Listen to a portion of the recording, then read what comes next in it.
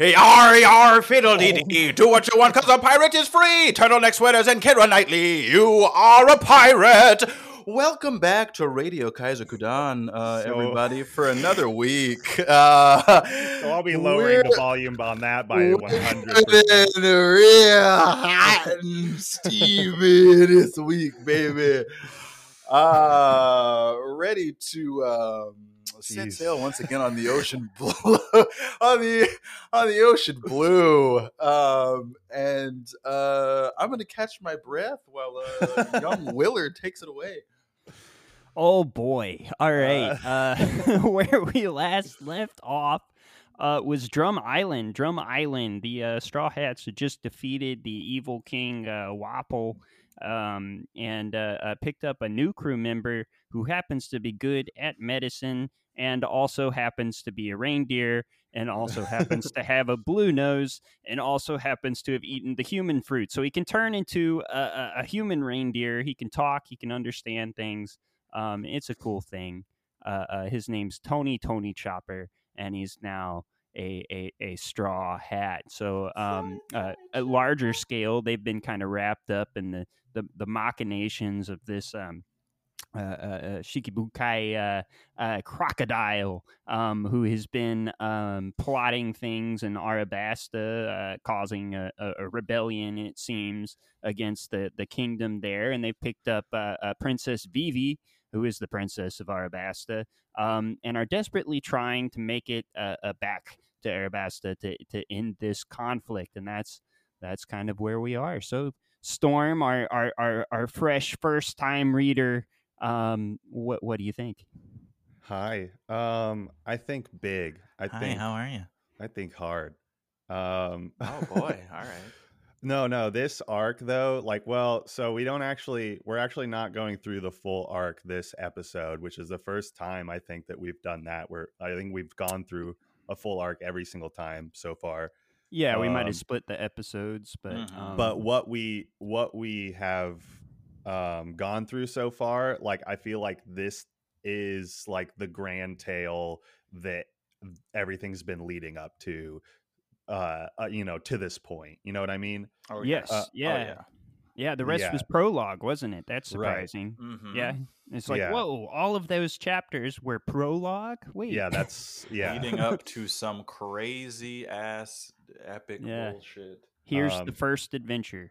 Yeah, and you see a lot of the setups coming to fruition throughout this arc, and even just what we've read so far, and I think this is really good. This is easily my favorite of what we've read so far.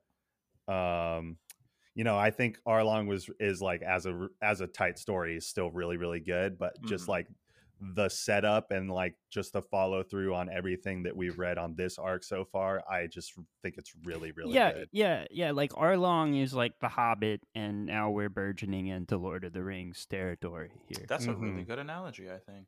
Yeah, I would agree with that analogy. But we'll start off we're in chapter 155, and on the first page we get Django, who has utilized the chaos of the pirates attacking Funky Town to mount his escape, and he's off on his little boat. Shout out Lil Boat. I wonder if it's the same barrel too. Yeah. But yeah, he's fucking tongue out, hands in the air, wiggling his fingers. Yeah. See you, suckers. So yeah, Django's out of there. He's good. But yeah, into the real chapter. Like the last chapter, we hear that on this port town of Alabasta, we hear that there's these pirates that have attacked, and I was assuming it was the Straw Hats, and they just were like freaking out for no reason, but it's like these actual pirates are attacking, and then fucking who else but Crocodile comes in, and everybody is like, all the people before he even does anything are like cheering for him.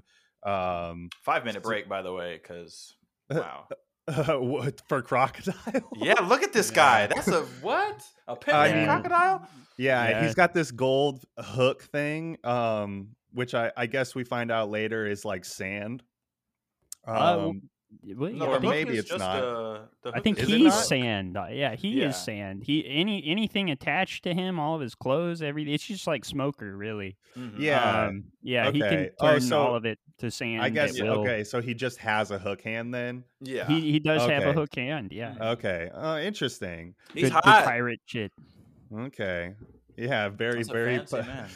very classic pirate. Yeah. Okay. I guess I just thought he was like using that as like a sand weapon. Mm. Interesting. But yeah, Crocodile shows up. Everybody's cheering for him. I guess he's like the hero here, and he comes down and fucking just one shot. I mean, like the way he comes down and just lets everyone stab him, and then just like this like dead faced glare at them, and they're just like, oh fuck.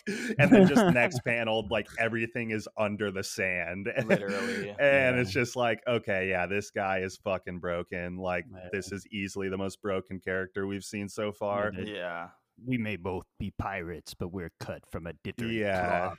It's like Swine. Yeah. ooh. Yeah. And they're like zombified too. Yeah. Oh yeah, like mummified or Bunch of whatever. fucking crypt keepers that were talking a lot of shit about 2 seconds ago and then got fucking DDT'd. Yeah, and then we get a little cut over to Cobra, who is apparently fine with Crocodile working, so he is completely unaware of anything that's going on at this point in time, which is not good. But then we go back to the crew, and Sanji and Luffy are doing Sanji and Luffy things, Yeah. blaming Luffy for eating the food. Well, he And then certainly did. Yeah, he's eating all the food stores. But then you got the accomplices over here, and they're just silently fishing. Why out does the eggs. Yusuf look so like little in this panel too? He looks like a child. He does. He's trying to look small. Out Chopper and Karu's mouth, man, gets me like just like munch. I love that Karu has like 2 full rows of like human teeth too. Most ducks do not have that. It's very I like the humanization of Karu in those moments. Yeah, The munch. I love He has the Karu. biggest fucking piece too. Like, damn, Karu, suck that shit down. You're gonna get caught. Yeah, and then Vivi, I guess, like sort of explains because that she wants to stop the revolution by stopping the rebels, and she doesn't want to like have any more violence happen. But Luffy just wants to kick Crocodile's ass the whole time. Like that they're explaining everything. She's like, yeah, these are like the agents, and like, you know, I'm gonna try to stop the unrest by stopping the rebels, and I don't want any more.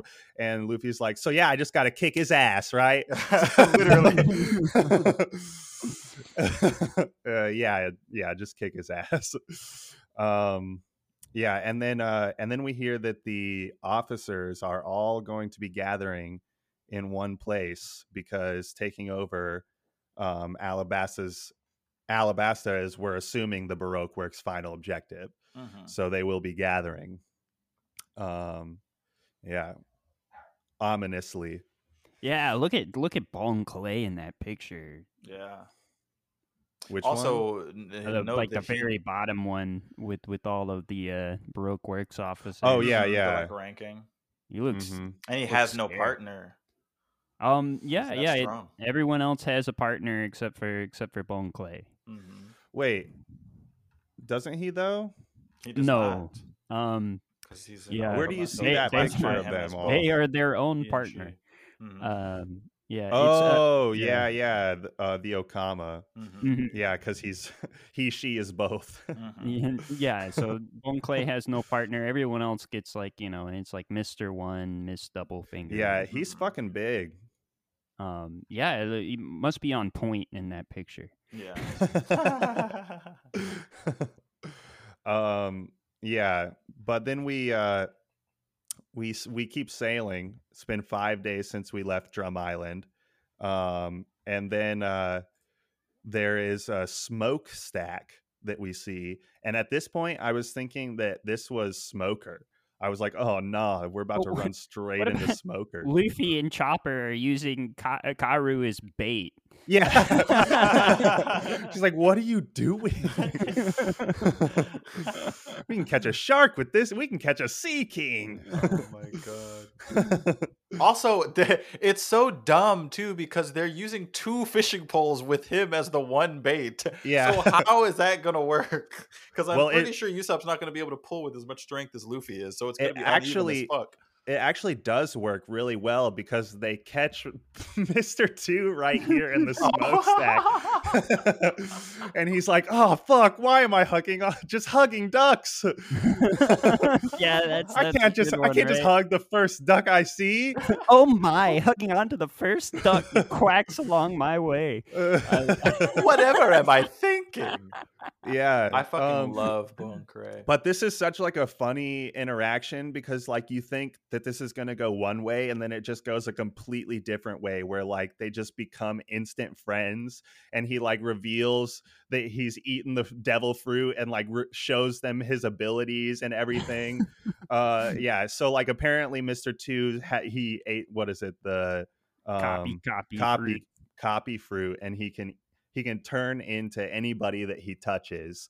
And so he smacks Luffy, turns into Luffy, and then touches the whole rest of the crew, turns into the whole rest of the crew, and including Nami, and proves that he can copy their entire bodies and voices.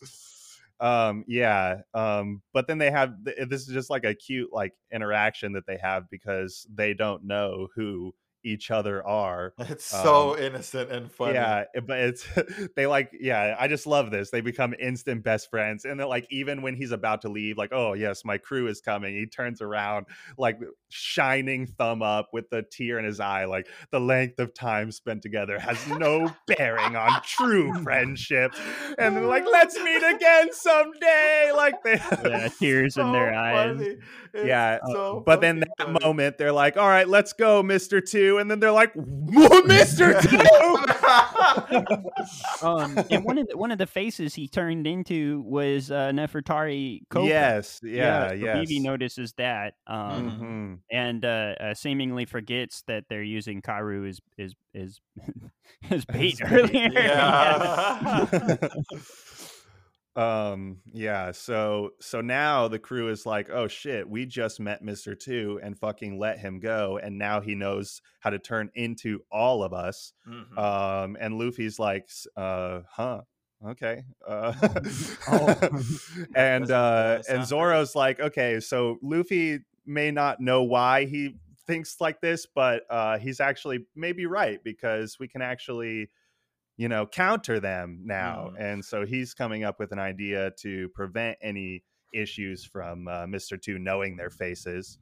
Yeah. Smart moment by Zoro. Yeah. And a very on the ball moment. I mean, it's instant. He's like, hang on.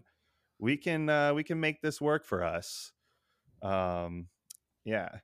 And in the next chapter, we get a little pan over to Django's Dance Paradise, volume 24.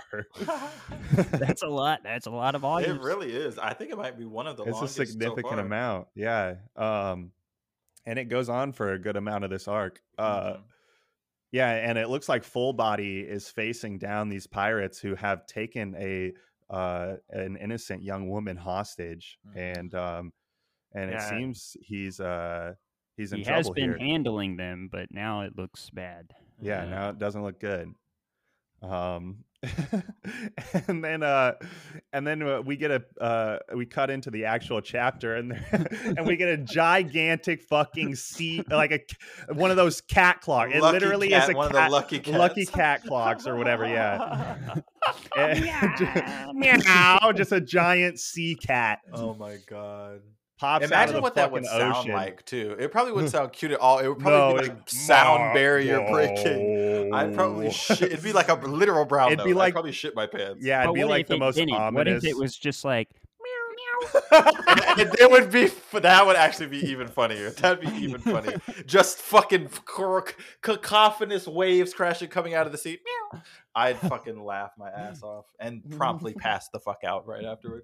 Yeah, it looks like Usopp's about to pass out, and and it looks like Usopp has a brother in terror here now with Chopper a little bit. Yeah. They start to develop like a really really cute relationship. Usopp kind of has a new vegetable kid to Yeah, yeah he's to trying to lie mold to him. and Yeah. boss around. Yeah. um yeah, but of course the sea cat comes out and instantly, all the non-scaredy cats are trying to eat it. And Yeah, they're like our first meal in 4 days because Luffy ate all the food. Fucking Zoro's sword just Yeah. suspended in midair with his fucking slack jawed mouth.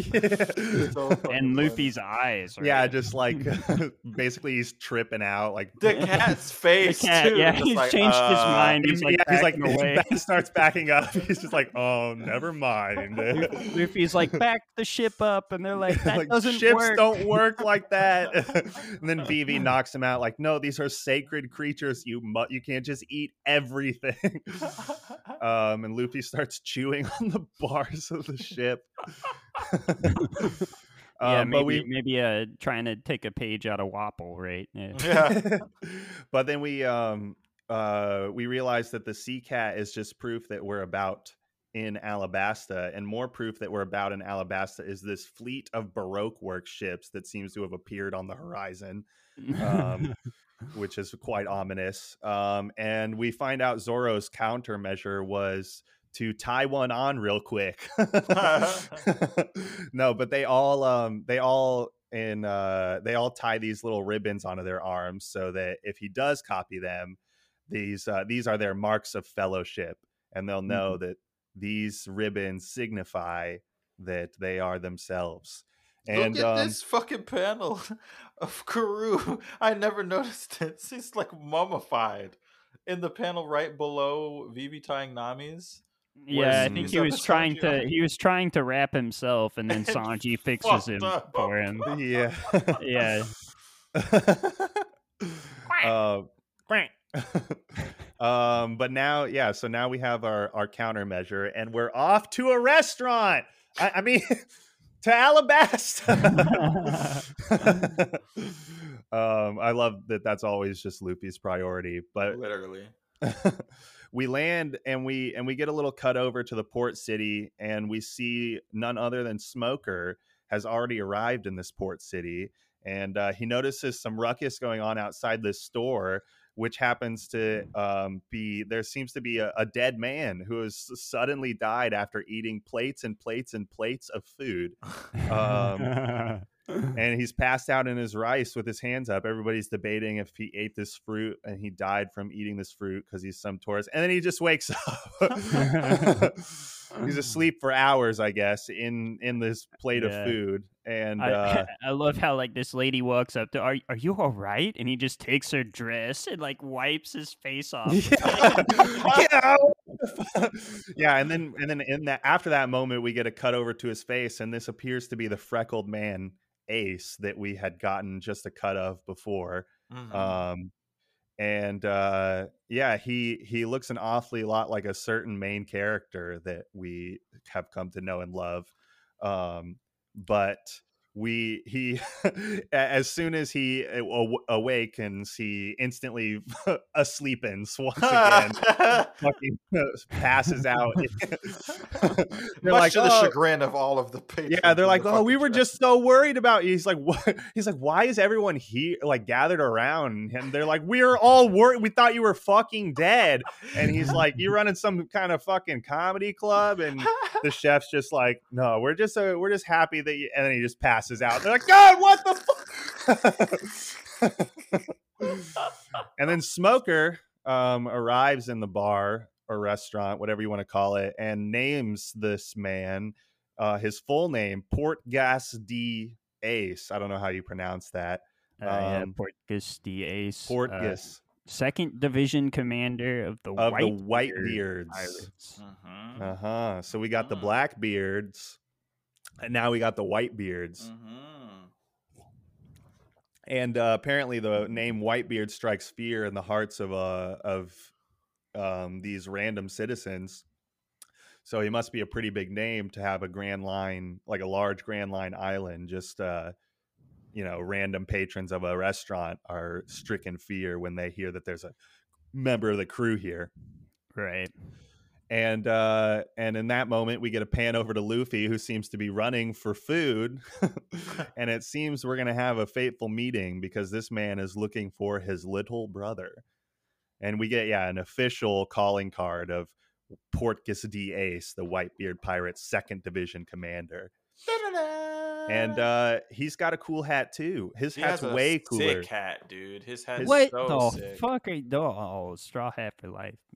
The straw hat. I still think the straw hat. No, well, I'd probably wear Ace's hat over the straw hat, but the straw hat I think is a cooler hat. The Ace's hat looks like something that it's some camp. 12-year-old would wear in the cafeteria. I would wear this to like a music festival. Ace's or hat is camp, and when it's I was cunt, doing like a dance amazing. performance. Nah, straw hat, man, classic. Straw hat's great, but Ace's hat is also sickening. I'm just putting that out there. Well, and it's got look at the little Sky. Yes, and the straw hat's also.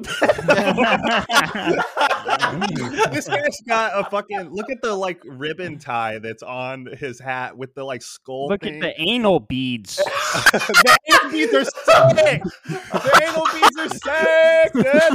Dude, the anal beads are big pog. Oh yes, dude. Look at the anal beads, bro. Ace is sex positive. Just fucking lay off him.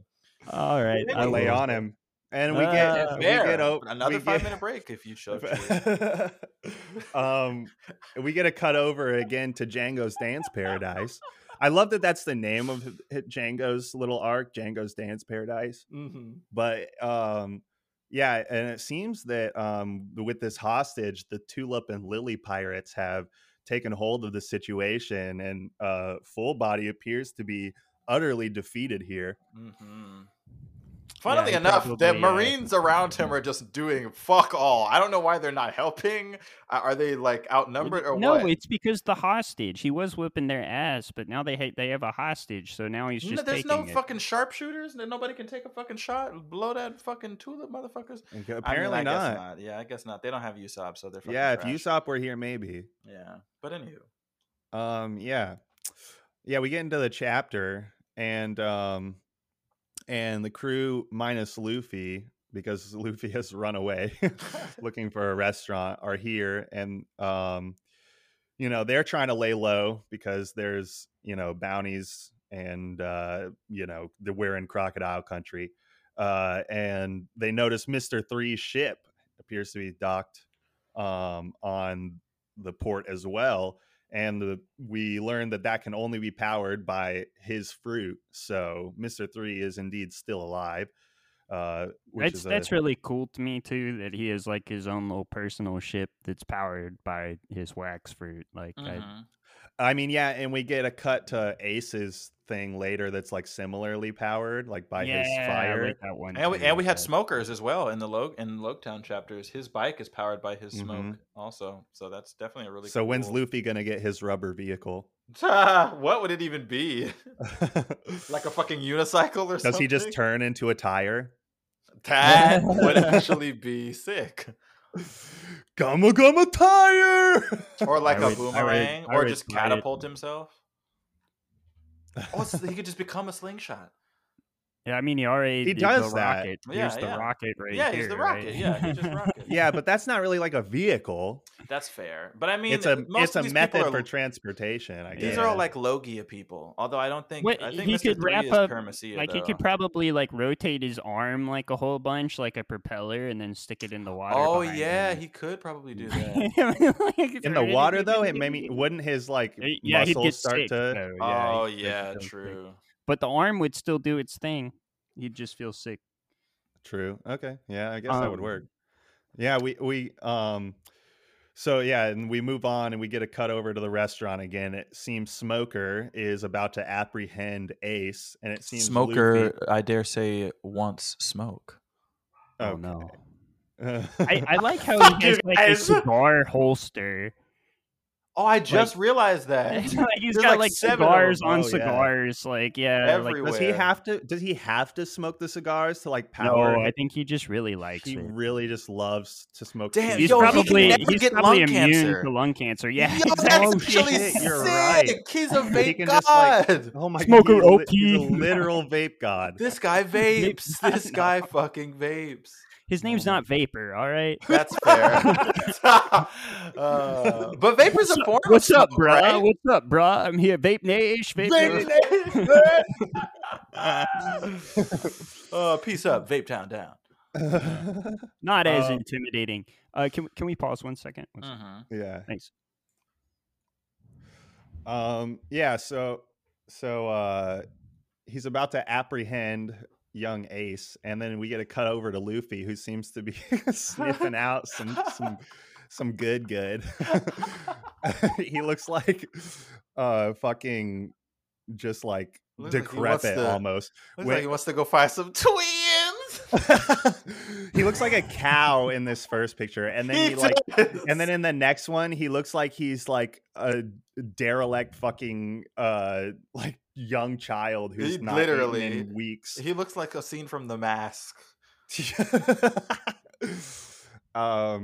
Yeah, and frightening this old man too. Look at that old man's reaction to. Yeah, he's like, "Oh, I need to get I think I need to get the fuck out of here. I need to get the fuck out of here." Nope. Yeah. Oh, there's Panda Man in the restaurant. Wait, No what? shot. Oh, I see him in the back. Oh no, he's there. Bro. How is Panda Man? Does Panda Man have the Rinnick on? Bro, Panda Man's got the fucking time fruit or the fucking vanish fruit. This motherfucker's teleport. Panda Man is Oda? No. Oh shit. Oh my god. This guy's getting into the meta. But Oda's got the meta fruit. Yeah, and then right as Smoker and Ace seem to be about to get into a miniature brawl here, Luffy slingshots the fuck into the restaurant and slams into Smoke. He rockets himself into the restaurant, like that's how much he wants food, and like accidentally just slams this guy. So he just slams a stranger through the wall, like he doesn't realize it's Smoker, and he's so hungry he doesn't even give a shit that he just slammed this completely caught him stranger. off guard too, because he hit him, which he normally this is the first and only time that Luffy has landed a hit on Smoker. Yeah. Fucking, that's so funny. His fucking face, you can't even see, it's just his mouth, and then Ace is like, ugh. It's so fucking funny. And hits Ace by proxy. Mm-hmm. And they get sent flying through like 10 walls. Ace and then Ace is like, sorry for interrupting your meal. Like to these like strangers' home that he accidentally broke through every single one of their walls. He notices though that this is Luffy that has hit him, and Smoker also notices this is Luffy, and gotta light up first. And Luffy is just of course he's got to light up first, and then Luffy is just stuffing his face, trying to talk to him. Everything he says is just muffled with the sound of food. He doesn't stop eating the whole time, and then just shovels all the rest of the food, and just starts running with cheeks full. Yeah. Such like a comedic exchange. Like Smoker is always so serious, and Luffy is just never serious around this motherfucker. Literally. Yeah.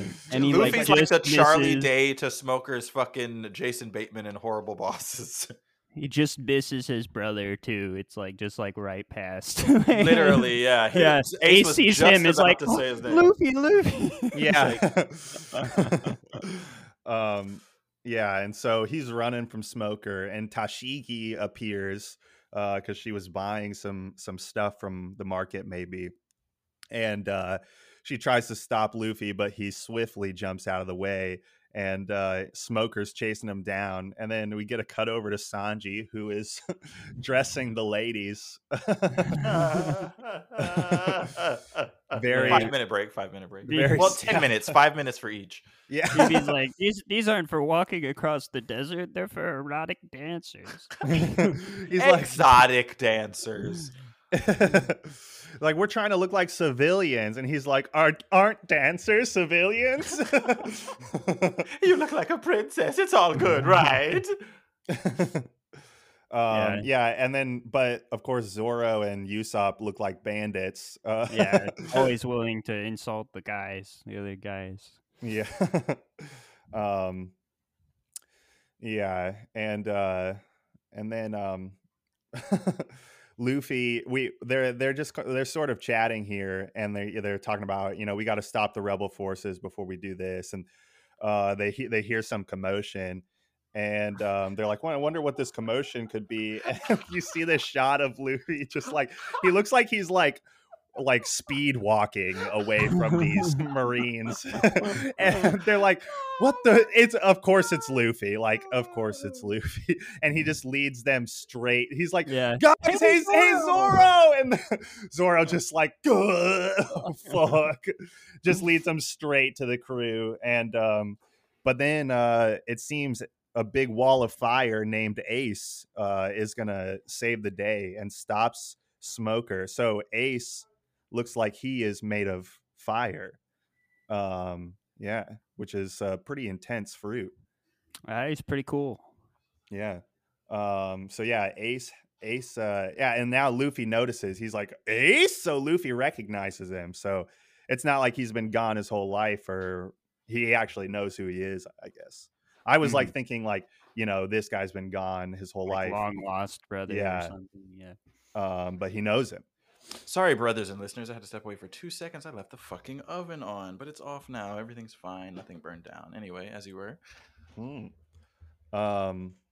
Yeah, and it makes me think about how in the first chapter, like, they really deliberately like don't give you any real backstory on Luffy besides his relationship with Shanks. So like, obviously that's the setup for his whole adventure or whatever. But yeah, it's interesting how little they give you about anything else. But there like appears to be like this whole slew of stuff, and it just slowly comes out. But I guess he's like sort of doing this like with all the characters. Yeah, they've all, for the most part, had fairly sparse backstories. Obviously some more involved than others. Like Chopper isn't that old, so we've probably seen all of Chopper's life, right? But you don't. Okay. yeah, I mean, there could be more flashbacks, but like like the it's all been fairly sparse. Oh, speaking of Chopper, I don't know if you've taken a look, but if you want to. Oh no, I saw that. Yeah. Great, because I had no idea. And I was just like, oh, good, all right. Yeah, that's what. Yeah. Thanks, Daniel. Yeah, he'll like that. Yeah. So, but we get a cut back over to Django, who has apparently come back to save the day. The man who came back. He's returned. He couldn't do it. He couldn't leave full body. His new friend. Yeah. His new dance friend. And this is what I'm saying about dance. Oh boy. It's such a tight, beautiful community. And yeah, it worked in West Side Story. Yes. Oh, Jesus Christ. Oh, we should do a West Side Story podcast. All right. Well, guys, this is the final episode of anything I'll ever do with these motherfuckers. Yeah, we get a cut back over to Smoker's ship, and we've got the Billions here, which are, I guess, one of the lower rungs on the agent, or I guess they're like right under the numbered agents. Yeah, they're like next in line to be numbered agents. Like they're yeah. And they're gonna kill Mr. 11 here for getting captured, and also for their own purposes of moving up the ranks. And I just love how he's like, oh, we're still members of BW, but we ain't millions. We're billions. That's fucking so funny to me. I just imagine him saying it just like his fucking head. That's what he must sound like. He literally has a pinhead.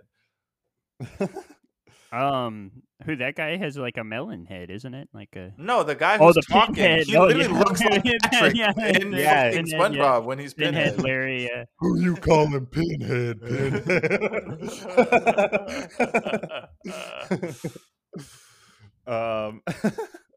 Yeah, but we cut away from them, and the crew has used Ace's distraction to make it to their ship to get away from this port town. But before they sail off, Vivi sends Karoo off with a message to Alubarna to basically inform the palace of all the goings on.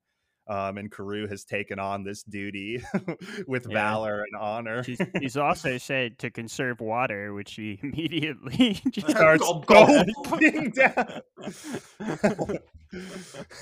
Just sprinting and gulping water.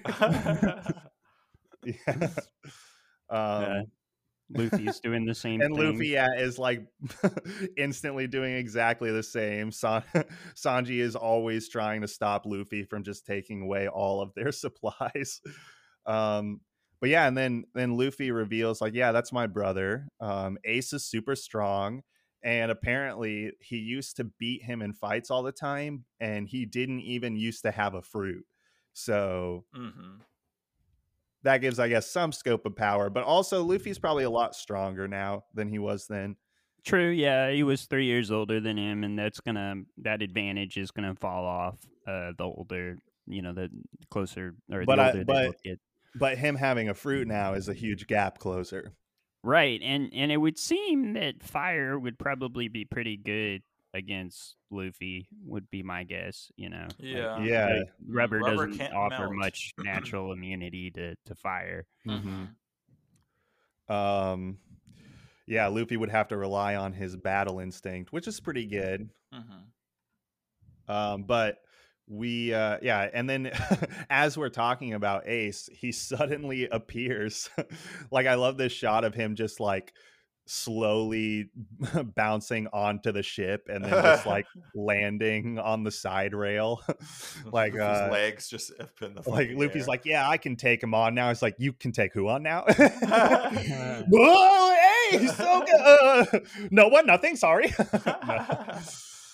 No, I bet Luffy would say it to his face. Because he says right here that he'll take on the Whitebeards. Because he's like, yeah, you want to join the Whitebeards? And he's like, nope. And he's like, yeah, I thought you'd say that. Yeah, we get a little panel of Whitebeard. The white mustache. And it's not really a beard. Yeah, it's more like a knife point mustache. Yeah. But he looks exactly like Ace's tattoo. Oh, he does. Yeah. That's that tattoo with the. I love that it's purple, the purple skull and crossbones with the smile.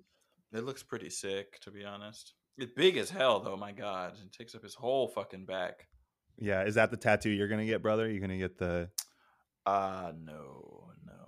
No, what are you gonna get? I'm a fan of Whitebeard, but no, I'll probably get. I can't tell you what I would get because it's a spoiler, but okay, it's pretty fun. Yeah. So, but yeah, Luffy's like, yeah, I'll just fight him later. And he's like, oh, don't worry about those Marines. I took care of them with my fruit. And you see he's got this huge wall of fire in front of the Marines, which is vaguely similar to what we saw when Miss All Sunday killed Igaram. Just thought I'd point that out. I don't think he did anything there. I just think it was like a similar imagery. Yeah, it is kind of. Yeah, and then we cut back to Smoker, who's sort of just pondering everything that he's seen, like VB with these pirates and, Crocodile in this country, like maybe being connected to all this. And Tashigi's like, what do you mean? Like, he's a Shikibukai. And he's like, yeah, but he's a pirate, and a pirate is a pirate. And you gotta remember that, bitch. And And then we cut back over to Ace, who gives Luffy this little piece of paper to hold on to. Says it'll help him find him. Yeah, so maybe it's like a GPS paper. He's got like, he's been to one of those highly technologically advanced islands, and this is his GPS. I mean, he has this like crazy ass surfboard grinding on that wood. Oh, Jesus. Okay. So maybe like he has been to some crazy technology. No, but like I'm curious what this paper thing is. He's like, oh yeah, take care of my brother. It's it's hard having a such a reckless little brother, as an older brother. And he basically just leaves him with this paper and says, next time that we meet, it's gonna be, basically says like next time we meet, it's gonna be his enemies. He says it's when you're at the pirate's top, but I think that's what he's implying. Yeah. And then as he like surfs away, like this fucking vehicle is so sick. It's so cool, dude. I just want it. It's really fucking cool. It's so cool. And then he launches himself. He throws his surfboard under the water, launches himself over this fleet of fucking Baroque work ships, and then just lights them all up. It's like 5 ships, lights them all up in one fucking huge fire punch, basically, and then lands on his board again. And then it just get this like cool little shot of him like, hurry up and come to the top, Luffy, with his finger on fire still, like it's the smoking barrel of a gun. Yeah, he's a little OP. He's pretty, it's like pretty pog. This character is sick. He's so cool. Am I wrong? Well, he has wrong. to Ace be, is right? sick. He's Luffy's brother. So what else could you possibly expect? I mean, what if he was like a little bitch? And Luffy was like, Luffy was the only strong one in the family. Yeah, he was like, oh no, not this idiot. Yeah. Guys, run quick. Guys, run. Pretend we don't know him. My dumb brother. That would be a nice twist. He poops in his hands and claps constantly. All right, so you like Ace then? Is this fruit your new favorite fruit? No, I actually think that Crocodile's fruit is my favorite fruit. Oh, Crocodile's fruit is pretty yeah, fucking it's pretty crazy. awesome. Yeah, it's almost like Tomoda's power. Yeah, I guess with the desiccation, yeah, in a way, it's similar. With like the added benefit of, I guess, Gaara. Yeah, and then he does also have Gaara.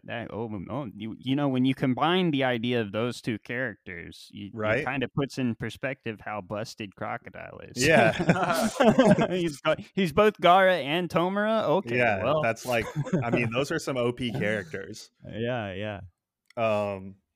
And we get in the next chapter, I like that they give us this little like chapter panel of all of the top 5 members of the Baroque works and their partners, because we actually haven't seen Mr. 1 or Mr. 4 like in their full versions before this.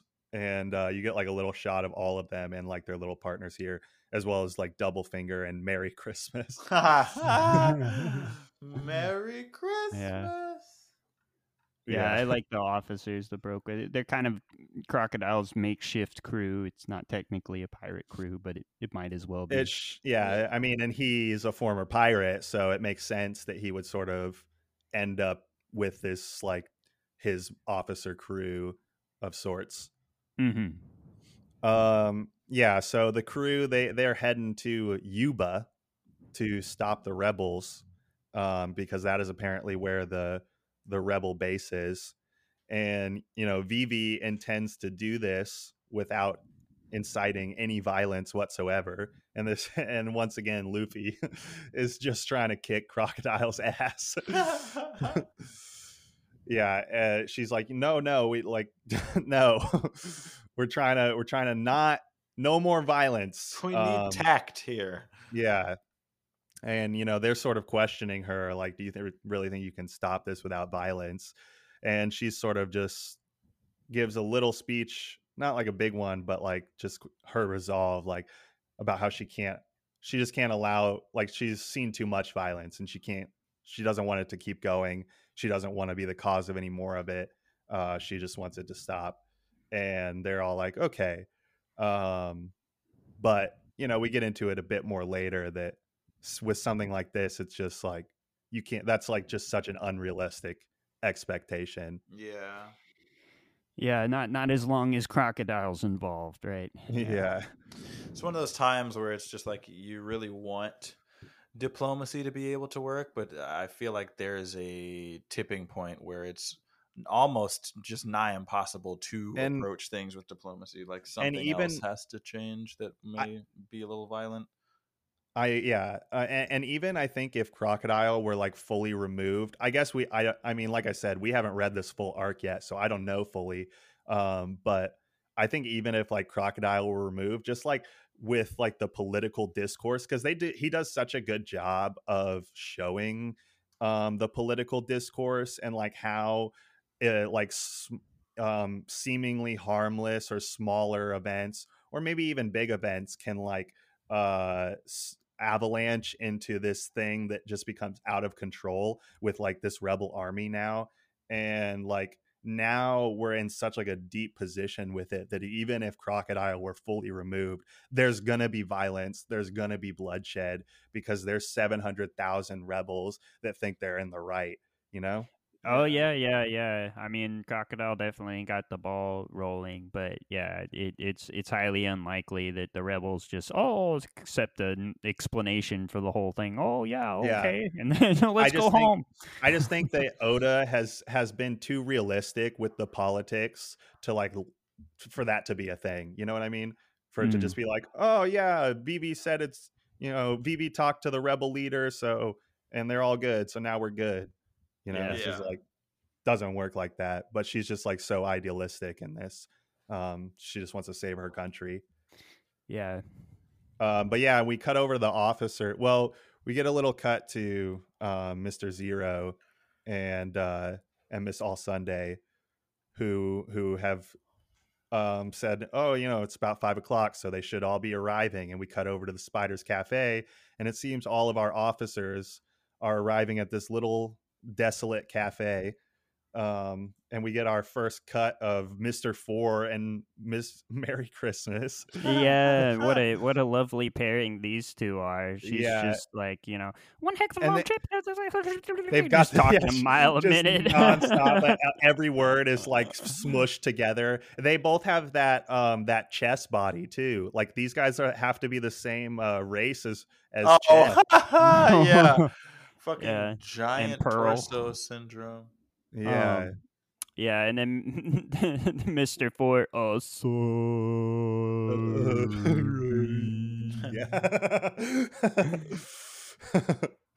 yeah, they're a pretty funny. They're a pretty funny couple. Yeah, and then Mr. Two shows up in his perfect conga line. Oh, come away! Oh, yeah. Making his entire crew do what, like walk across the pirouettes. desert and like and plie and like, Fuck. How's it hanging when he gets? Yeah. He's so funny, dude. Like, are you a fucking idiot? He's like, I'm so not funny. An idiot. I'm in a coma. Yeah, silly goose. I'll have an octofe. You silly goose. I'll have an octofe. What the fuck are you talking about? And then, and then the only one who's not inside, who seems to be appearing and looming in the background, is still Mr. in disguise with his giant with three poking big out. Old three on his head. He's got a hood on. His face is wrapped up, but he still has his number 3 sticking prominently out of his hood, like for the world to see. Yeah, and then the big bad of the officers arrives, and that's Mr. One, who has apparently taken down all of the Okama crew, not knowing that this was Mr. Two's crew. And he is this guy is he looks like Arlong in human form.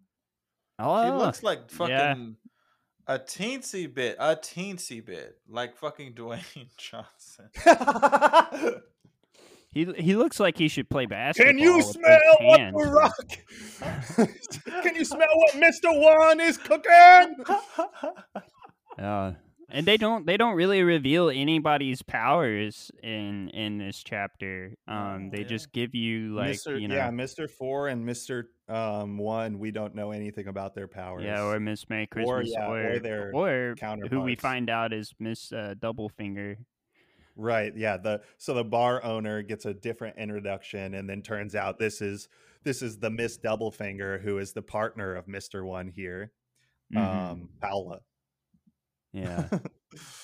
But they so because Mr. One, though, before we get that little introduction, because Mr. One took out the Okama crew, Mr. Two is very angry and starts a fight with Mr. One here, and actually gets a good clean hit on him.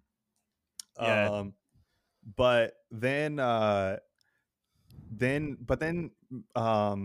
Miss Merry Christmas says, "Did he slip through the walls, or did he somehow smash the walls?" Which that's like a weird sentence. It seems like they're trying to. Well, look at the hole. And then I looked back at the hole, and it's a perfect circle. And I was like, so they're hinting at his power here, I'm pretty sure. Right. But we don't get like the full scope of it. It's just sort of, I mean, I don't really think I could gather what his power is off of just this. No. Yeah. But then, as it seems the fight is about to ramp up, and Mr. One looks like he's maybe about to use his power directly on Mr. Two, that's when Miss Doublefinger interrupts and says, we can't be fighting right now. We got to head to Rain Base, and we got to meet the boss. Apparently they haven't met Crocodile yet. Like none of them have met Crocodile yet. These are the things that you like rediscover as you like reread it. Like I was floored by this. I'm like, okay, well this is why, this is where Crocodile is that foil to Luffy. Is Crocodile doesn't have any faith in his crew, and doesn't tolerate failure, whereas like Luffy obviously does not have that kind of scenario with the Straw Hats. Yeah, Oda does a good job with these villains of like, sort of like challenging Luffy in different ways. So at the end, they're defeated not only physically, at least hopefully, but also philosophically. Yeah.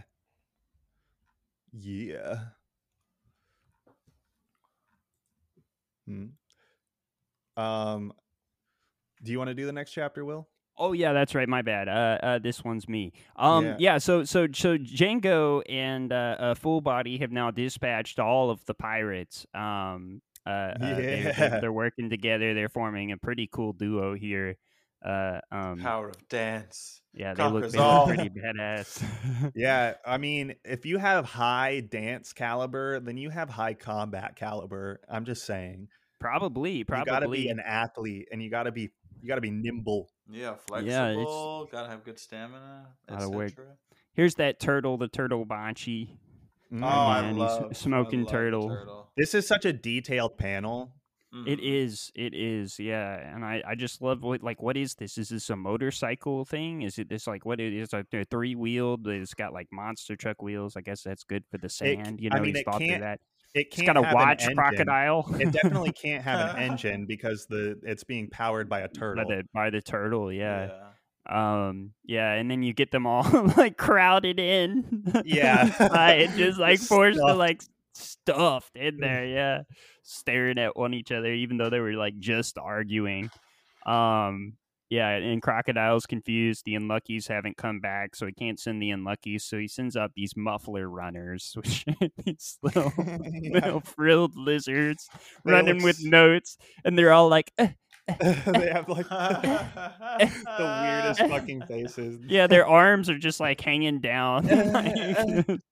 uh, uh. uh, as Crocodile announces, everything's going according to plan. Another Eisen figure. Yeah. And yeah, the Straw Hats have made it to Yuba, and Luffy's like, "Wow, this place is a dump." He's like, "Okay, well, let's look for the leader." And she's like, "They're half a day away." And he's like, "What?" So yeah, they're docked at Ilu Malu, and now they're gonna be heading to Yuba. And he's like, "Oh, the Green City, but there's no green." And she's like, "Yeah, well, now there's not." But before she can really explain that, you get a turtle or a seal or some kind of hybrid. No, it's a kung fu dugong. Oh, Yo, dude, this thing Yeah. is sick, dude. And I actually thought it was like wearing a sweater, and then I was like, that's like a shell that it has. It has like a little shell thing. like a little shell armor plating. I just so love how like cute. happy they look all the time. They look so cute. I love and it's like Luffy or Usopp's like getting close to. He's like kung fu, and he does like a kung fu pose, and she's like, "No, Usopp, don't get too close to it.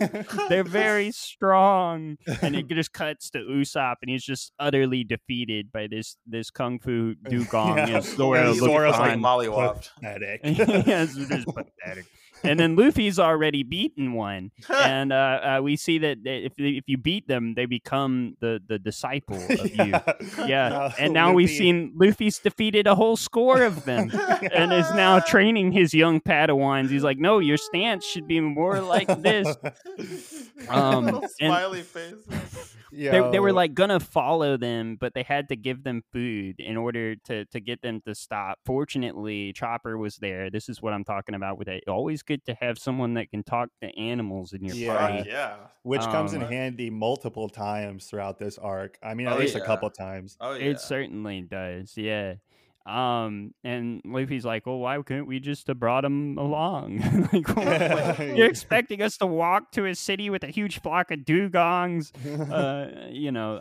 She's like, "No, they live in the sea." And she explains that the rain has stopped, so like the seawater has come into the rivers and is like mucking up the rivers, and that's why this town is all dried up. They used to get rain, but no longer rain. 3 years of severe drought. They're just finding like skeletons in the sand. Yeah. Apparently from people that just couldn't make it. And they go to flashback to 2 years ago, and there's these people rolling through the town that we actually recognize as a member of the Melonhead. Billions. That and Conehead boy too. Yeah. And Ace killed them already. But this is in the past, so they're trudging some of this. What's it called? Dance powder. Dance powder, yeah, and it makes it rain. Apparently, it calls forth rain. Yeah, and of course Nami knows that right off the bat. Yeah, but she's like, there's a great pitfall. Is wherever you use it, it's going to be stealing rain from another area. Mm-hmm. So yeah, I like how she's like explaining it. She's like, yeah, it makes the ice particles on the cloud, release early so that it rains on you, like even when it wasn't going to rain. And then blah blah blah. She's like explaining, and then Luffy's like, so it's magic powder, eh?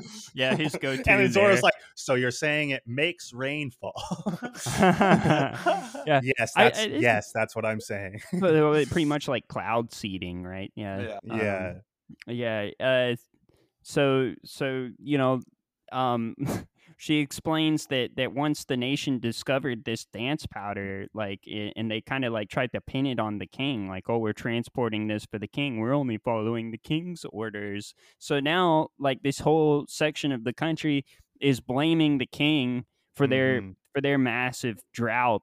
And Luffy's like, "Holy crap, your dad's evil." And Sanji's like, "What, you idiot? No, her dad didn't do this. This was clearly a setup." And, right. Yeah, this was a trap laid by Crocodile. to get to turn the citizens against the king. Yeah.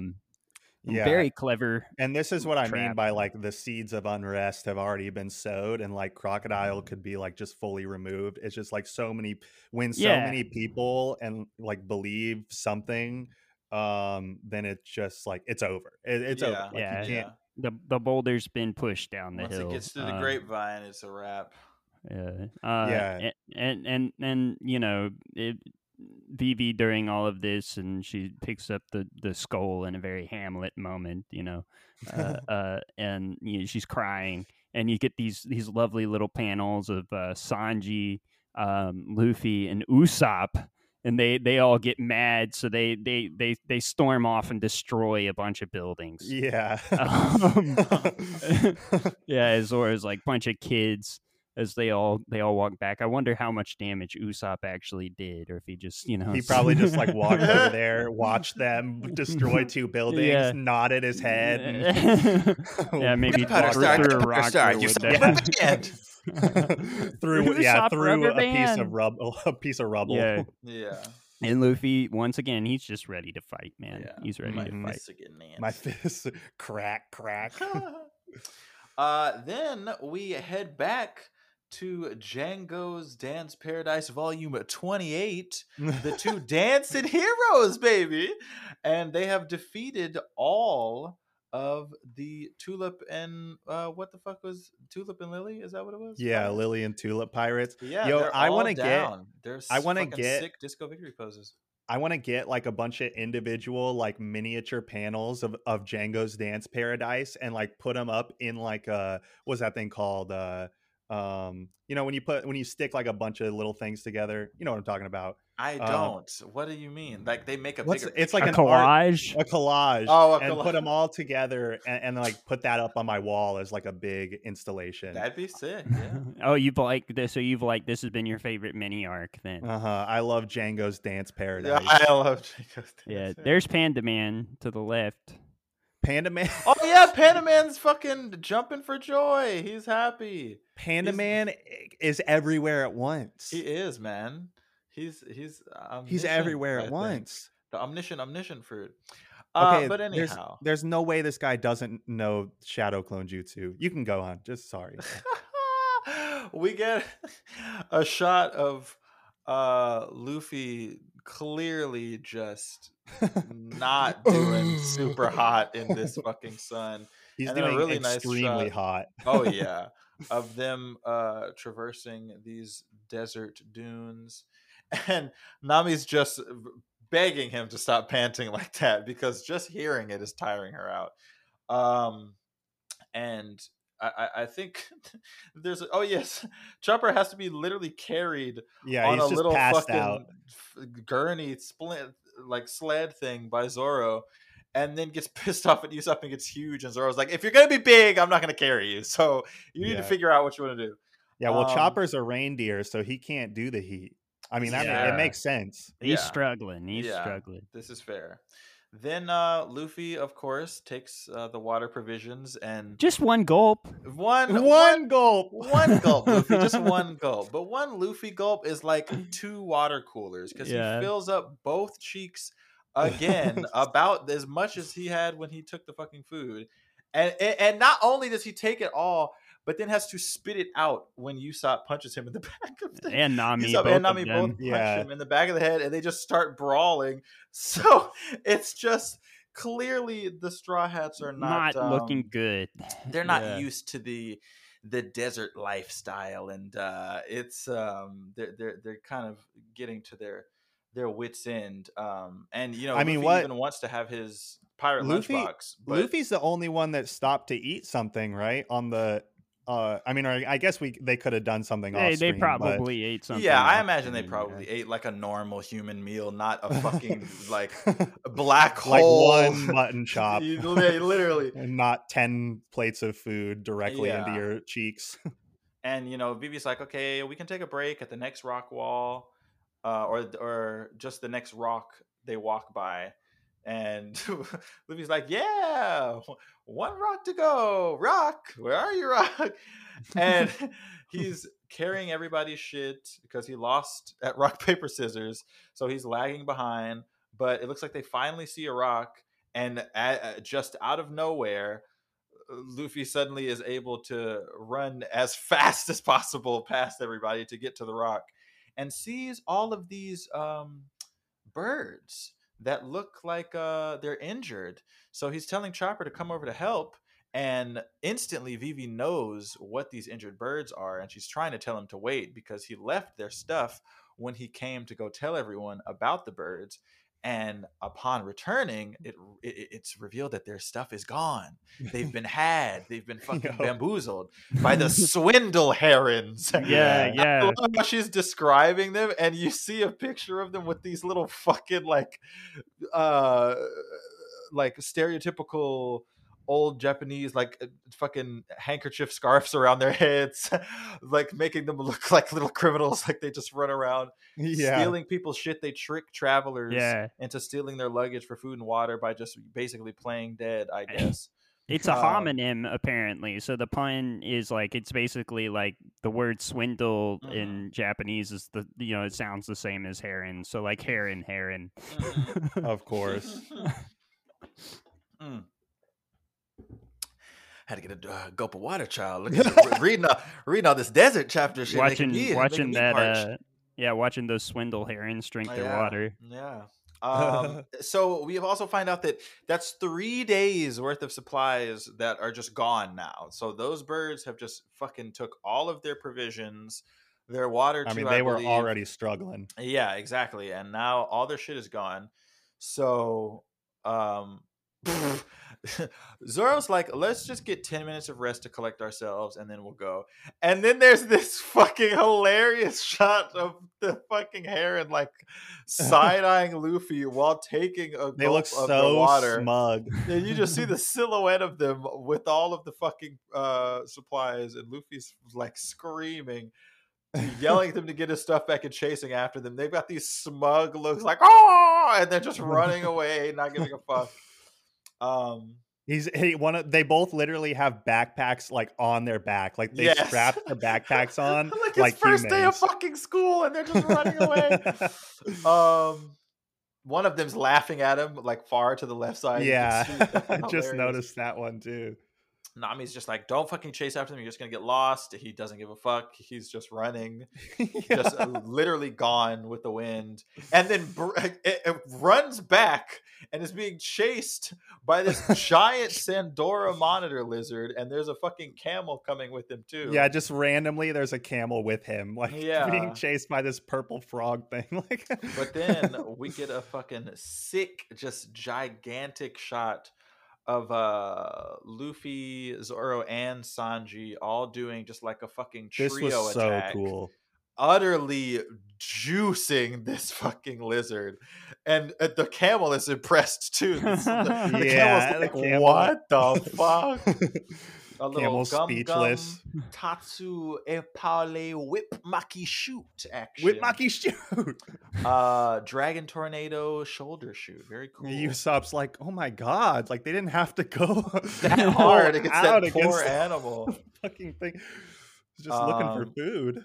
But I also love how Luffy's first thing he says, we can eat this, right? Oh yeah, looks like it. Yeah. Perfect time for lunch. So they cook this lizard up, and I'm not gonna lie, this panel with that big old slab of meat on a stick, that looks succulent. Yeah, that looks like some fucking Wagyu type shit right there. I love that the rocks are so hot that they just cook the meat straight on the rock. Literally. That's awesome. And it appears that this is not a wild camel because it has a saddle. And it looks like up to 2 people could ride on it. So Luffy's like, this is great. He tries to hop on, and it promptly bites him in the fucking head and is like, I don't think so. Yeah. And once again, another perfect timing to have someone who can speak to animals. Chopper relays that the camel is harmless. It's just passing by. It's giving it thanks for saving its life, and now it can give you guys a ride. However, it does not prefer giving males rides. It is in fact a pervert because it has those fucking familiar heart eyes and bloody nose of a certain Nosebleed. crewmate we know, and is just more than happy to give Nami a ride. Yeah. And then she's This makes sense, man. This would be the way I would do and- things. if I literally, were then, yeah. and they're like, "Oh, in that panel?" She's like, "What should we call you?" And then Luffy, idiot, dumbass, octopus. How about How about eyelashes? So I was like, I think that's actually the weirdest name that was said so far. Yeah. Hentai camel. Literally.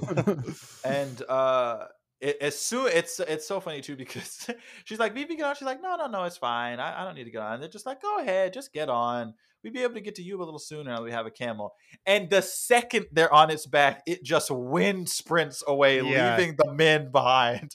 Like a full, like, I don't know, half mile behind him. I liked it in that panel too, where she's telling Vivi to get on. Sanji is even there calling the camel perverted. Literally, when Sanji camel is the most perverted. Yeah, he's like, there's only one. It can be only one. He's for found one his pervert on this crew. Yeah, his doppelganger.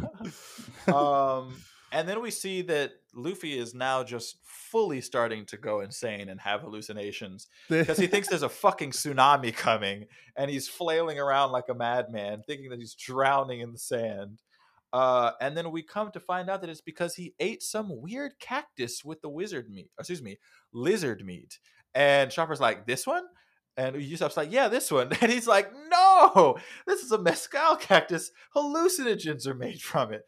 And he's like, in his own world, thinking that they're battling something. He's like, all right, guys, let's combine our strength and blow it away. Go, no.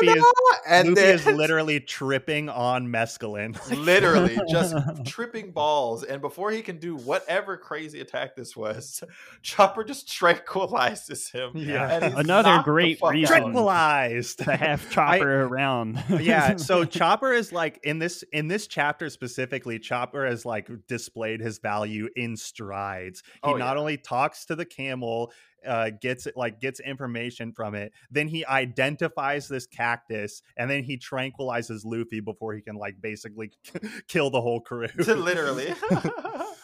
And we just have a couple really cool montage panels with no dialogue. We're just showing them kind of going through the desert, some scary giant frog trying to human teeth again. Yeah. Those human teeth are again. This fucking funny. I love this funny ass little mini panel of Usopp who's been turned into a sundial because of his big ass fucking nose. Yeah. And they're like, hey, stay right there. Okay, it's about 11. I think we're good here. Zoro's pulling Luffy. He's stretching in one of these fucking panels. And finally wakes up. And just to stop him from going crazy again, Sanji and fucking Zoro just stomp him into unconsciousness again. Yeah. And then it's finally nighttime, and there's a nice sudden drop in temperature. So, and it looks like Luffy's back to normal, not tripping balls anymore. He's not fucking rolling face. And then it looks like they have finally arrived to Yuba. However, Vivi seems to have noticed, upon hearing a weird rumbling sound, that something is not right in the town. Indeed. Something is not right. Righto. Something wicked this way comes. Pause for a moment. I've got to pee. Okay. And so so we get our cut back to Django's Dance Paradise. Django's Dance Paradise. Volume 29. Volume 29. And it appears that under his oathocratic duty, Full Body has taken Django into custody after helping him defeat the Lily and Tulip Pirates. And it looks like he's a bit dejected in doing it, but he must. This is his duty as a Marine. He's got to do it. And they both share a solemn look. Yeah. Django looks resolute as well. He's like, you know what? I knew coming back was going to give. And you notice too, he's in his pirate garb. He's not disguised either. So he knew. He knew what he must do. Right. Yeah. Yeah. There's a lot of feelings behind those stoic. And even all the true. even all the Marines are crying watching him be arrested. There should be a fucking Django's Dance Paradise movie. Let's get a I'm Kickstarter telling you, going. this shit is sick, dude. It's dead. It's pretty good. It's pretty good, dude. But what's not so good?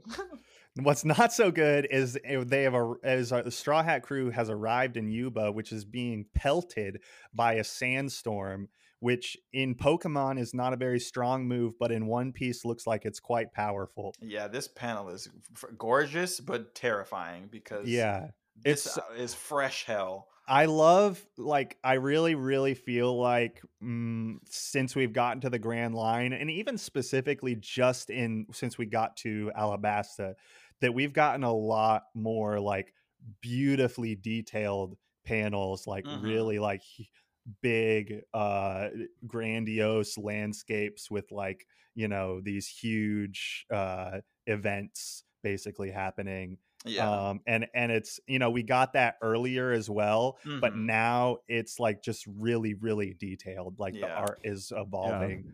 Well, it makes sense, right? As the series becomes more successful, you start to get more resources, can hire more assistants, and he's definitely hitting a stride in Arabasta. I think you can definitely tell here that the budget, went up. Well, I think even in the anime, like I too, because I haven't watched too many episodes of the Arabasta arc in the anime, but it's definitely, I think, as far as the 4Kids shit goes, because I think Arabasta is still 4Kids. It looks pretty good. Aside from, I know that there's not too much blood and stuff, but yeah. And and like I said, I really feel like a lot of what we've read so far has been set up for this storyline, and because of that, I really feel like a lot of the effort was saved for this. But I mean, I could be wrong. I don't know. That's what it feels like to me. I mean, the other thing too is that a lot of the other stories were more compact. I mean, I think other than this big like desert area, the only other place we've been to that had the opportunity for, I think, really grandiose like panels like that would be Drum Island, and we did have a lot of those there to like get that really beautiful snowy mountain and stuff. I think that was really the start of it. But it's all like introduction, that like you're meeting your crew. You know what I mean? Now we have our crew. And here they are, right? Yeah. Well, and I'm not saying. So you might be right. He probably did plan a lot of this way in advance. Yeah. Well, and there's even a moment later where it like you can really tell the foresight that he had when he was making these stories. He's a fucking genius. It's crazy. Yeah, I'm gonna have to point some stuff out to you. You know, it down the blows. line. I like can't say anything as it's happening too. Like it's so frustrating to me. But I'm like, starting to pick it up as well. Yeah, I'm gonna like, have to circle back and point stuff out to you because like it's like every other chapter. I'm just like, what? But I can't say anything. I gotta just keep it to myself. Yeah. Your mind. I imagine a lot of our listeners that have read the series feel the same way. I foresee in the future, Storm will be one of those memes of like the varying like enlightenment where the brain just keeps getting bigger and brighter and more opened. Every arc is just going to expand your fucking brain more and more until you're just a fucking like celestial being by the time. Until I'm the singularity. Yeah, and you're already picking up on it. This is the universe building aspect of it. Like we're really, really starting to get into like the political machinations, you know, like what nation building, like the real stuff that kind of like fleshes out these epics, you know, why you need a glossary to read Lord of the Rings. Yeah. And I think he did a really good job with this arc. And but yeah, we get a cut to our townsman Toto. So the crew has arrived after the sandstorm, and the only man who appears to be here is this old, almost decrepit man who is just consistently always digging a hole. Pretty much. Yeah, because you know, there's always sand coming in, so you gotta keep digging. This guy must be Shia LaBeouf. Oh boy. Oh my god. Yeah, but the crew, they ask about the rebels, and he gets real pissed off that they're asking about the rebels, assuming that they want to join. And then he informs them that the rebels have left this town because the drought 3 years ago, when that started, the town started being hit by sandstorms all the time. And so it was just not a place for the rebels to stay. And we find out that they're in a town called Katoria, which I almost read that as Korea the first time, but Katoria, which is apparently an oasis town beside Nanohana, which is the first port town that we arrived in. So now we've gone just like literally miles out of the way from where we intended to go. But yeah, that's it's an unfortunate happenstance. But in this moment, they say Vivi's name, and Toto recognizes Vivi's name and says, "Wait, Vivi, is that you really?" And then she recognizes him. He's like, "Oh, you may not have recognized me because I lost all this weight." But yeah, she knows this guy, and apparently they have a history together. Yeah. And he still believes in the king. So this man is one of the few, I guess, in the nation left that has faith in the king.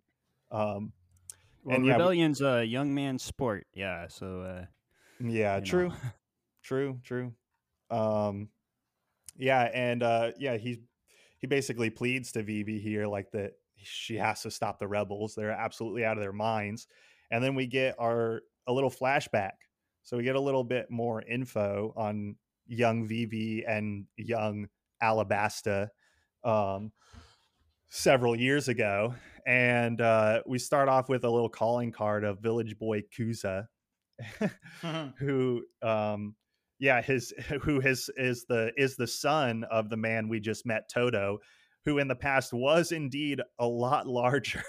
He looks like a classic sultan man. Well, you see the effect that not having the rain has done to him. Like you assume like, oh, he's lost this weight because he's been malnourished. Yeah. Well, not only malnourished, but also probably using up all of his energy, fucking burning calories, digging holes for 1 cup of water. Yeah, just trying to get to the oasis and being pelted by sandstorms like fucking every day or some shit. Yeah, basically the worst existence, like actual insanity. But yeah, in the past though, he was this big fat sultan who had to consistently apologize to the king for his son. And yeah, we get a little bit of his resolve here, Kuza's resolve. Yeah, and it's important to note that Cobra says, like, we cannot use dance powder. Like, that is unallowed. Like, we're not going to mess it is with forbidden. Yeah. Big they have pinned it on him, and here he is saying, like, under no circumstances will I use dance powder. Yeah, and he does it again later as well. But in like the sort of future flashback. But yeah, we get the relationship though between Vivi and this Kuza character, and they seem to be like friends, but like they sort of rib on each other, I guess. She calls him a crybaby. He calls her a pipsqueak. And then you get a cut to Vivi, who's like beat the fuck up. And this is a princess that has been beat to shit. And she's like showing up to the royal guard and the king, with her beat to fuck face. I just love baby Karu. I also love baby Vivi and her like little stern face. Like this kid's like insulting her dad, and she's like, "You want to fight about it?" And there's Karu just like quack. You want to buy the ball? Yeah, so she's like, "Oh, I got in a fight and I lost." And she's got like the little bit of tissue sticking out of her bloody fucking nose. Egram goes crazy. The king's gotta hold him back. Yeah, and then we get Toto, who's like, "Please, I will commit ritual suicide to atone for my son's sins." Like knife in what hand. The fuck? This guy's crazy.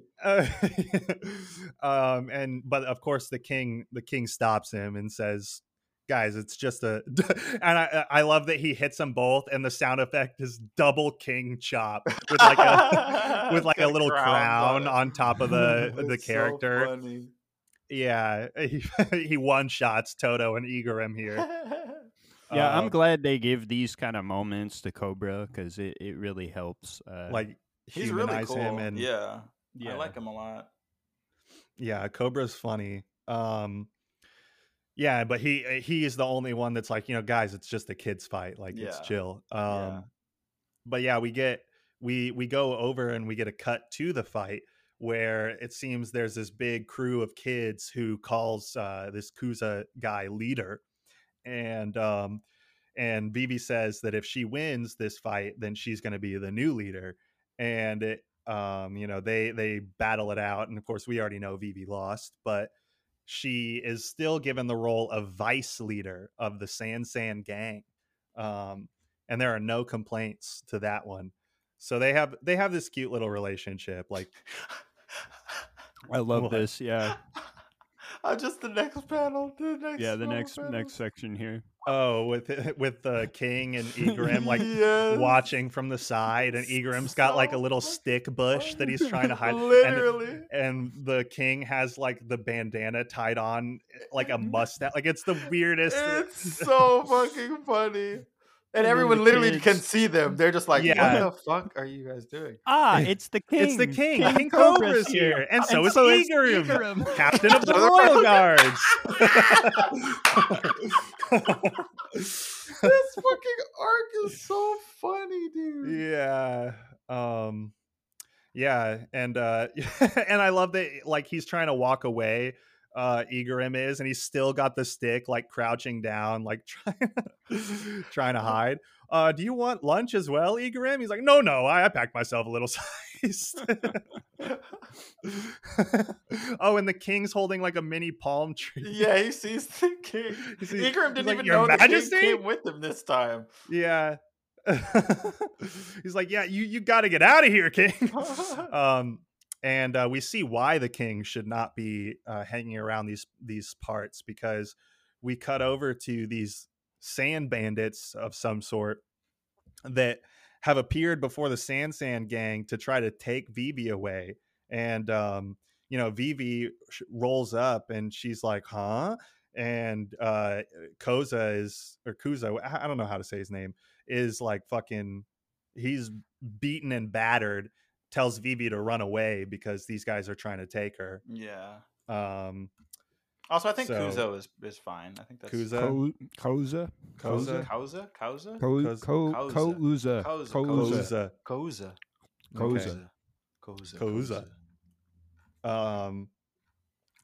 Yeah, and then we cut to Django's Dance Paradise, volume 30. Kaizokudan.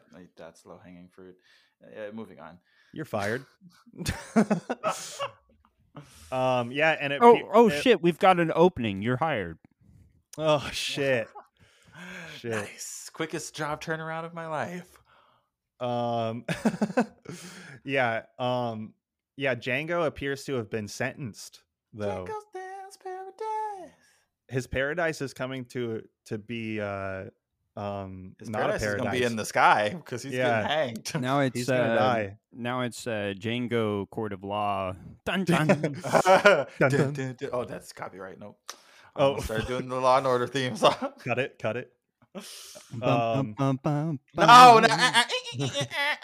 Anywho, moving on.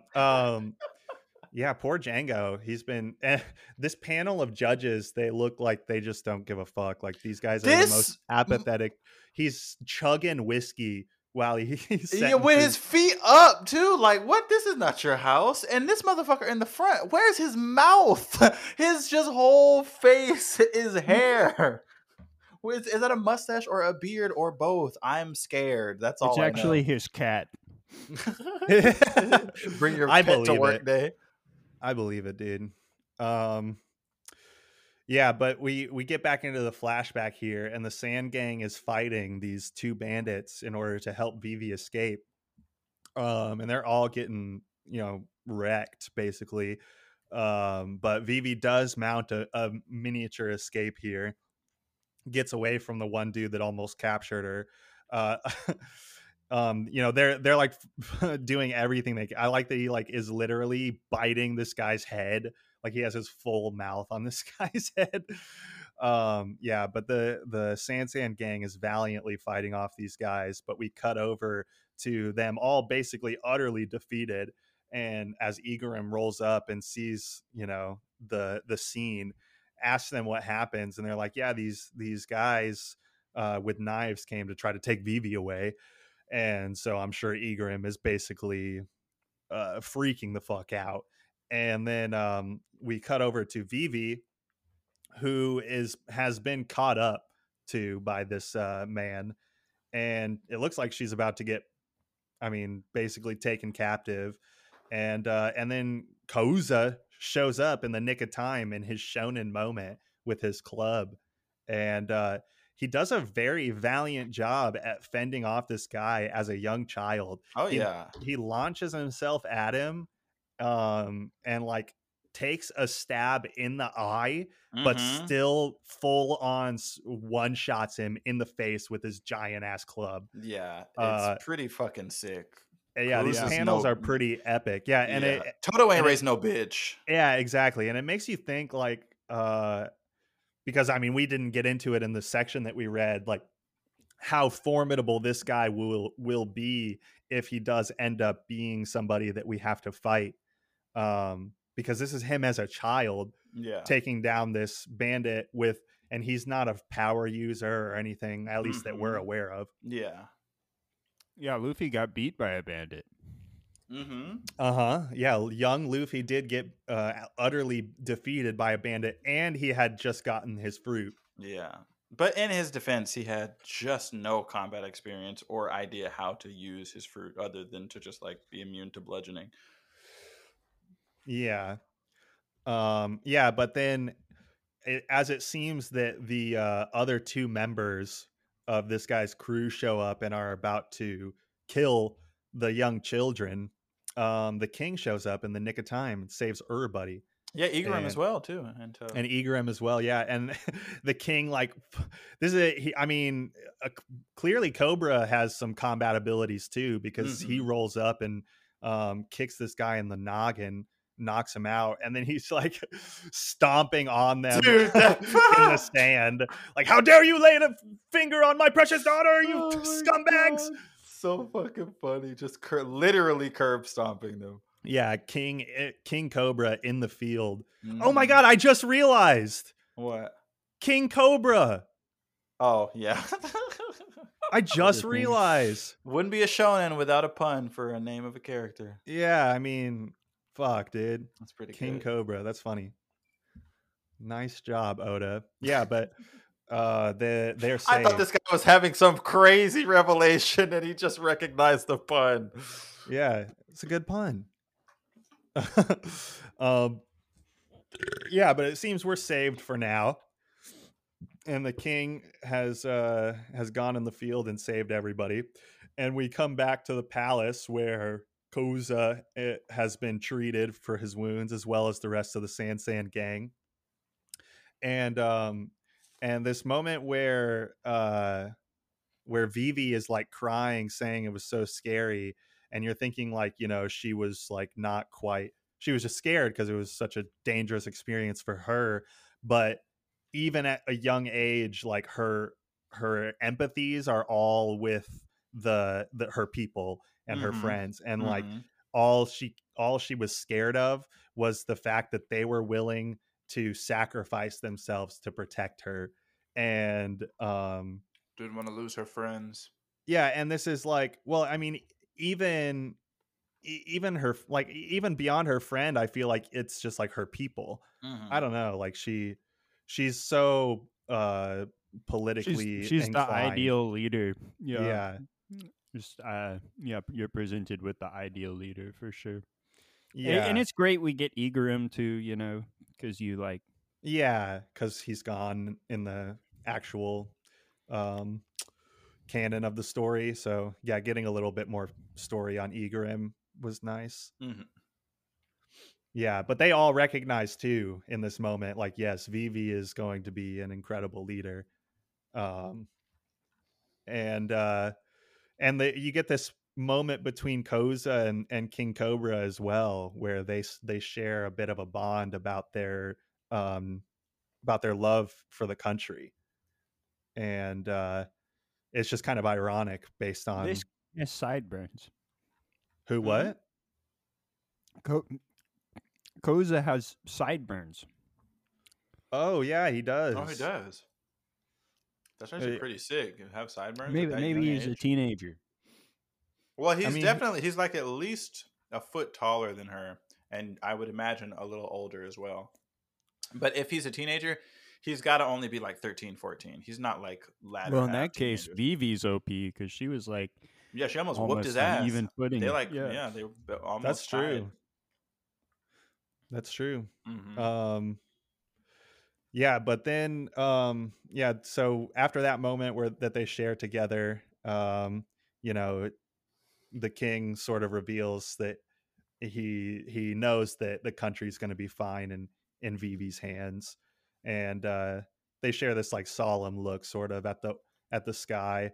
These are really good panels, like just like looking at the sunset with like the silhouetted city and just kind of like smiling at the moment. I don't know. Yeah. It was nice. It was a nice little moment. Yeah.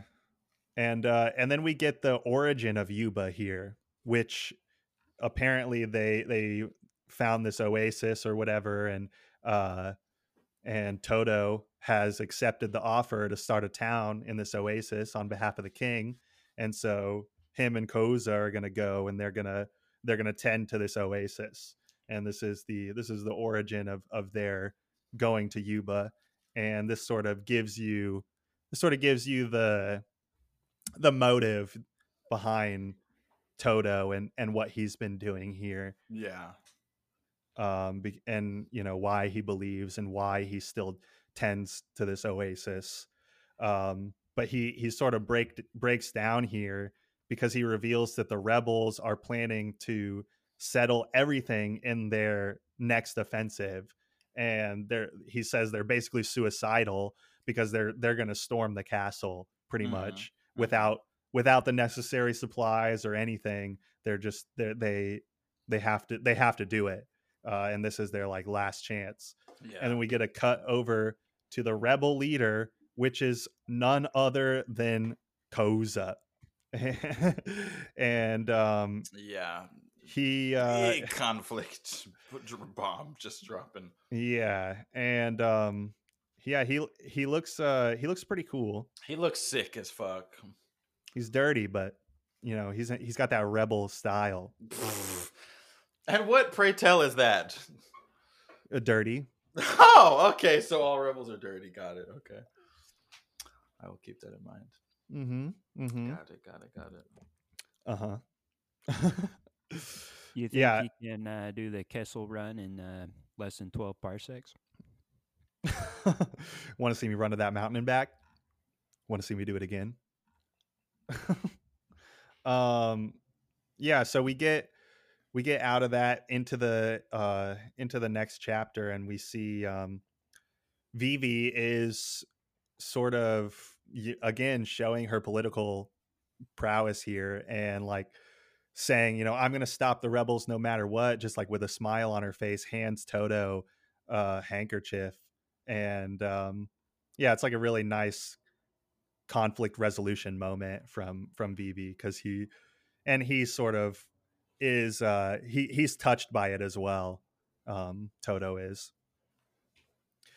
And then the crew, it seems, has taken lodging here, and they get into a little pillow fight, which is cute. And they have this pillow fight, and even Vivi, who is, obviously like she is distraught about everything that she's learning, and like is antsy to get this all resolved now that they're here, but she's still, just because of like the nature of the crew, is able to like crack a little smile here. And this is a nice moment for her, I think. I love this. Sanji, this is my bed. Yeah. Oh, I just thought you could use somebody to cuddle, to comfort you while you sleep. Yeah, and that's how the pillow fight starts. Chopper news. I fucking like you. What the hell do you think you're doing over there? No, Fucking Usopp actually throws multiple pillows before that. He throws a pillow at Zoro. He throws a pillow BB on accident.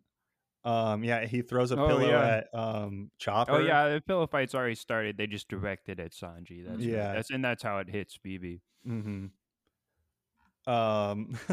Anytime Usopp does what the like infamous wide-eyed, fanged, slack jaw yell, it's always instantly funnier because of his fucking nose. It's just so funny. Yeah, and then so we get out and we go outside and we see that the only one who was not involved in this pillow fight was Luffy, who's out here talking to Toto. And this is when Toto says, I'll dig up this oasis as many times as it takes because the king himself had entrusted me to take care of this oasis. No matter how many sandstorms hit this place, I'm going to keep digging. And Luffy, in his endless empathy and understanding, starts just digging a hole. And he's digging so fast and frivolously that he is like throwing sand into Toto's hole, and Toto's like, you're getting sand in my hole. And Luffy's like, oh, is your hole a magic hole? And he's like, no. And then Luffy just keeps on digging. And then he digs real fucking deeper than Toto could have dug in a long time, and then passes out inside the hole. And then I'm assuming Toto like lugs him out or something, because we get a cut over to him inside the little shack with the rest of the crew snuggled up. Yeah, with the door closing sound. Mm-hmm. And then we cut back over to the officers, who are now in a very, very fancy room. And fucking Mr. Two spinning around. Yeah, dude. Stop joking around. I loved it. Like, that's like his thing. He's so fucking funny. Oh, my queen as well. Oh yeah, Miss All Sunday. God damn, that coat is fucking cool. I like that coat a lot. She's also 10-minute break, guys. I'll be right back. Okay. The officers here are sort of wondering why Miss All Sunday has brought them here to this place. And we get a little pan out to the place that they in question, and that place is called Rain Dinners. Rain Base. Well, they're in Rain Base, but the casino is called Rain Dinners. Oh, Rain Dinners. Okay, but there's Panda Man at the Rain Base Oasis to the right of that. There's this guy wearing a red robe. Down and to the right, you'll see Panda Man. Wait, are you sure? Wait, to the right, you said? The guy in the robe? To the left of the guy with the top hat and the cane. Oh, wait. Yeah, there he is. Oh, yeah. Oh, shit. I thought you were going to say he was in the fucking officers meeting. I'd be like, tu, Panda Man? Tu. No, he's just chilling outside. Yeah. So they're in Rain Base, in the Rain Base Oasis, on a floating casino it's on an island, I guess, in the Oasis. And it is called Rain Dinners. And I love that it's a casino, dude. It's so James Bond, man. It's so sick. So of course the main villain has holed up in his own casino with a big old banana gator on top. Banana dial. Can't confuse the two.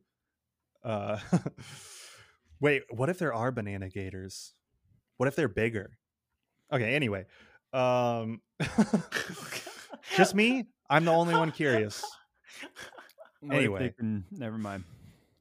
So in this moment, then Crocodile finally reveals himself, as well as the name of his operation that they are near the end of, called Operation Utopia. And as he turns around, the Baroque Works members are very, very shocked to see that Shikibukai has been heading their organization this entire time. Mm-hmm. And then you get this really dark-faced, just like dead. This guy looks dead. Like, he looks dead in his brain. Like, he looks like he's got dead brain.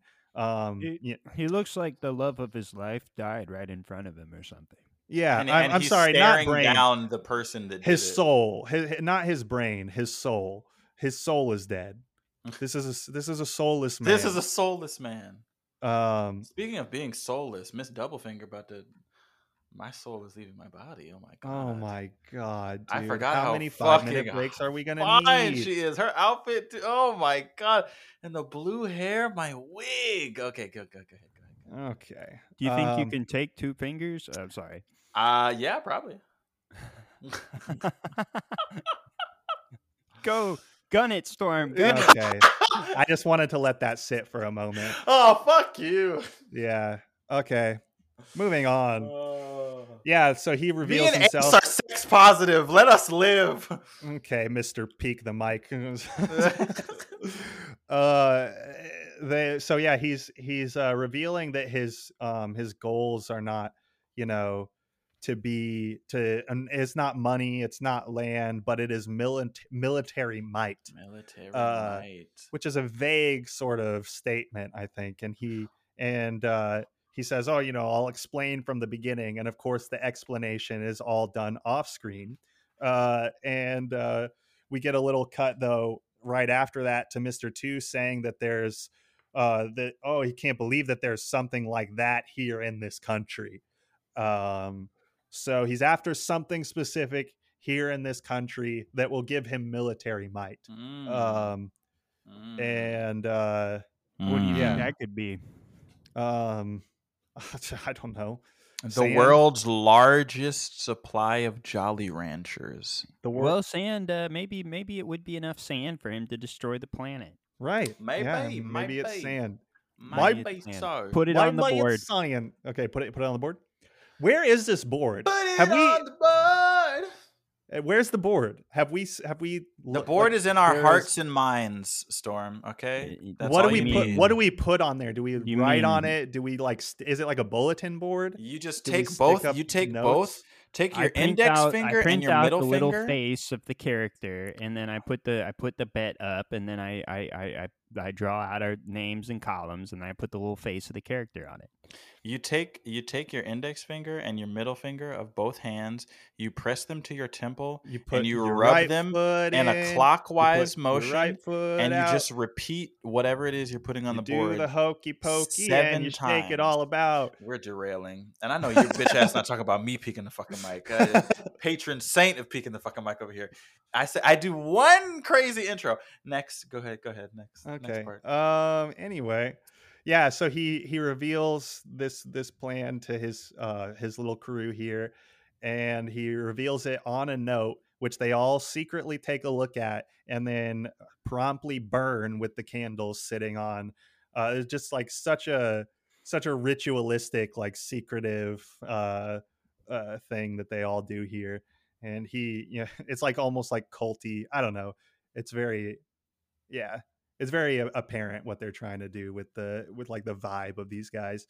But it also leaves a lot to the imagination with what they could be planning here. And he prays for their success in Operation Utopia. And we cut back over to the crew, who has been given a small, tiny little bit of water that what's his name, Toto, has dug up from that hole that Luffy started the night before, and Luffy swears that he will not waste it, like he wasted all of the water before. And just as the crew sets out, Luffy sits down on a little tree and decides that he quit.